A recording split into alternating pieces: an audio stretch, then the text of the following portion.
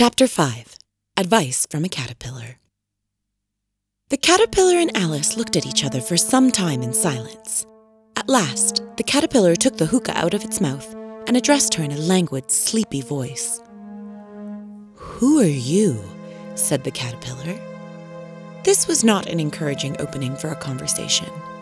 Alice replied, rather shyly, I hardly know, sir. Just at present, at least, I know who I was when I got up this morning, but I think I must have been changed several times since then." "What do you mean by that?" said the caterpillar sternly. "Explain yourself." I can't explain myself, I'm afraid, sir," said Alice, "because I'm not myself, you see." "I don't see," said the caterpillar. "I'm afraid I can't put it more clearly," Alice replied very politely, "for I can't understand it myself to begin with, and being so many different sizes in a day is very confusing." "It isn't," said the caterpillar. "Well, perhaps you haven't found it so yet," said Alice, "but when you have to turn into a chrysalis, you will someday, you know, and then after that into a butterfly. I should think you'll feel it a bit queer, won't you?" "Not a bit," said the caterpillar. "Well, perhaps your feelings might be different," said Alice. "All I know is, it would feel very queer to me." "You," said the caterpillar contemptuously. "Who are you?" Which brought them back again to the beginning of the conversation. Alice felt a little irritated at the caterpillars making such very short remarks, and she drew herself up and said very gravely, "I think you ought to tell me who you are first." "Why?" said the caterpillar.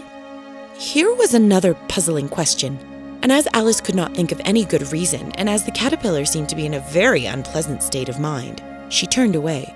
"Come back," the caterpillar called after her. "I've something important to say."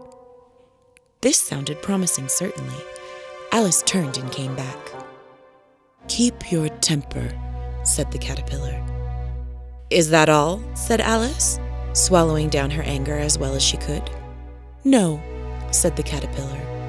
Alice thought she might as well wait, as she had nothing else to do, and perhaps, after all, it might tell her something worth hearing. For some minutes it puffed away without speaking, but at last it unfolded its arms, took the hookah out of its mouth again, and said, "So, you think you've changed, do you?"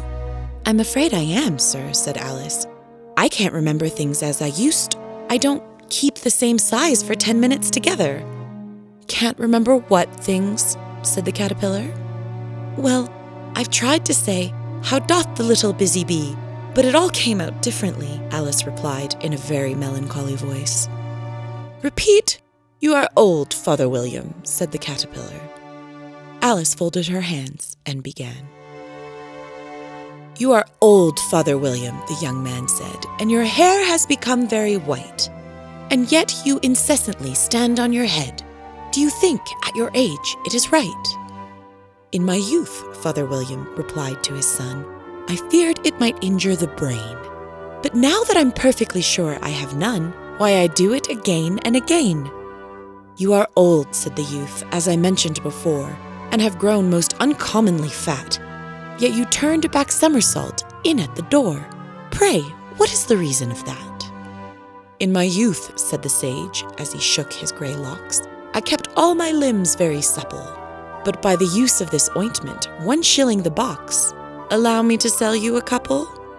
"You are old," said the youth, "and your jaws are too weak for anything tougher than suet. Yet you finished the goose with the bones and the beak. Pray, how did you manage to do it?" "In my youth," said his father, "I took to the law and argued each case with my wife, and the muscular strength which it gave to my jaw has lasted the rest of my life." "You are old," said the youth. "One would hardly suppose that your eye was as steady as ever. Yet you balanced an eel on the end of your nose. What made you so awfully clever?" "I have answered 3 questions, and that is enough," said his father. "Don't give yourself airs. Do you think I can listen all day to such stuff? Be off, or I'll kick you downstairs." "That is not said right," said the caterpillar. "Not quite right, I'm afraid," said Alice timidly. "Some of the words have got altered." "It is wrong from beginning to end," said the caterpillar decidedly. and there was silence for some minutes. The caterpillar was the first to speak. "What size do you want to be?" it asked. "Oh, I'm not particular as to size," Alice hastily replied. "Only one doesn't like changing so often, you know." "I don't know," said the caterpillar. Alice said nothing. She had never been so contradicted in her life before, and she felt that she was losing her temper. "Are you content now?" said the caterpillar. "Well, I should like to be a little larger, sir, if you wouldn't mind," said Alice. 3 inches is such a wretched height to be." "It is a very good height indeed," said the caterpillar angrily, rearing itself upright as it spoke. It was exactly 3 inches high. "But I'm not used to it," pleaded poor Alice in a piteous tone, and she thought of herself, "I wish the creatures wouldn't be so easily offended." "You'll get used to it in time," said the caterpillar, and it put the hookah back in its mouth and began smoking again. This time, Alice waited patiently until it chose to speak again. In a minute or two, the caterpillar took the hookah out of its mouth and yawned once or twice and shook itself.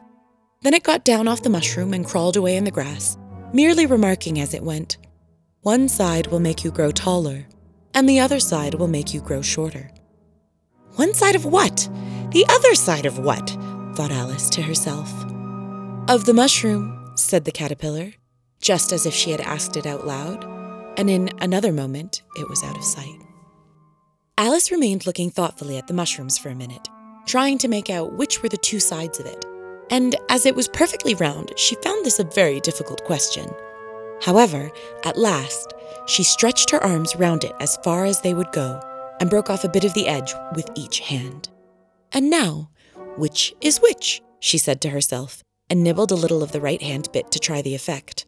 The next moment she felt a violent blow underneath her chin. It had struck her foot! She was a good deal frightened by this sudden change, but she felt there was no time to be lost, as she was shrinking rapidly, so she set to work at once to eat some of the other bit. Her chin was pressed so closely against her foot that there was hardly room to open her mouth, but she did it at last and managed to swallow a morsel of the left hand bit. "Come, my head's free at last," said Alice in a tone of delight, which changed into alarm in another moment when she found that her shoulders were nowhere to be found. All she could see when she looked down was an immense length of neck, which seemed to rise like a stalk out of a sea of green leaves that lay far below her. "What can all this green stuff be?" said Alice, "and where have my shoulders got to? And oh, my poor hands! How is it I can't see you?" She was moving them about as she spoke, but no result seemed to follow, except a little shaking among the distant green leaves. As there seemed to be no chance of getting her hands up to her head, she tried to get her head down to them and was delighted to find that her neck would bend about easily in any direction like a serpent.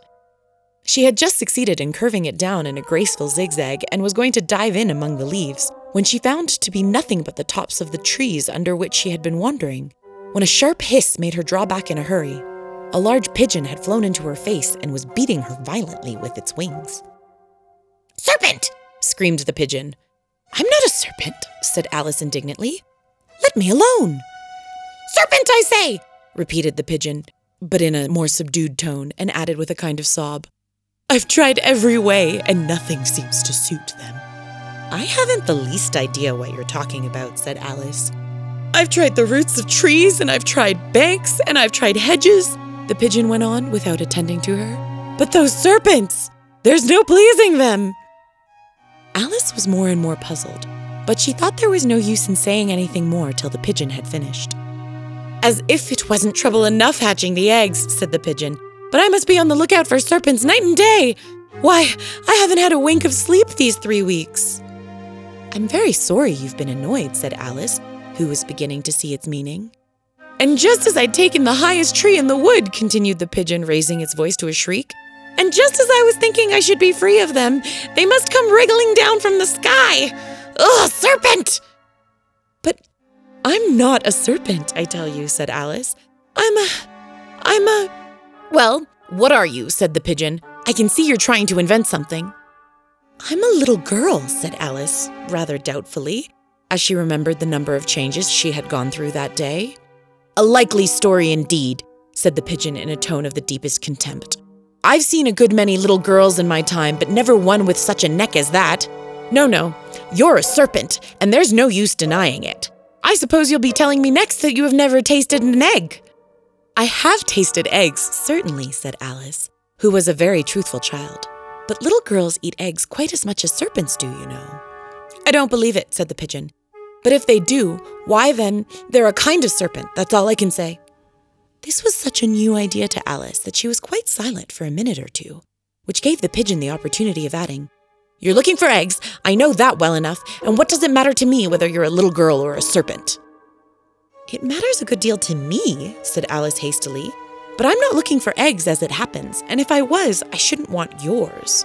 I don't like them raw." "Well, be off then," said the pigeon in a sulky tone as it settled down again into its nest. Alice crouched down among the trees as well as she could, for her neck kept getting entangled among the branches, and every now and then she had to stop and untwist it. After a while, she remembered that she still held the pieces of mushroom in her hands, and she set to work very carefully, nibbling first at one and then at the other, and growing sometimes taller and sometimes shorter, until she had succeeded in bringing herself down to her usual height. It was so long since she had been anything near the right size that it felt quite strange at first, but she got used to it in a few minutes and began talking to herself as usual. "Come, there's half my plan done now. How puzzling all these changes are. I'm never sure what I'm going to be from one minute to another. However, I've got back to my right size. The next thing is to get to that beautiful garden. How is that to be done, I wonder?" As she said this, she came suddenly upon an open place with a little house in it about 4 feet high. "Whoever lives there," thought Alice, "it'll never do to come upon them this size. Why, I should frighten them out of their wits." So she began nibbling at the right-hand bit again, and did not venture to go near the house until she had brought herself down to 9 inches high.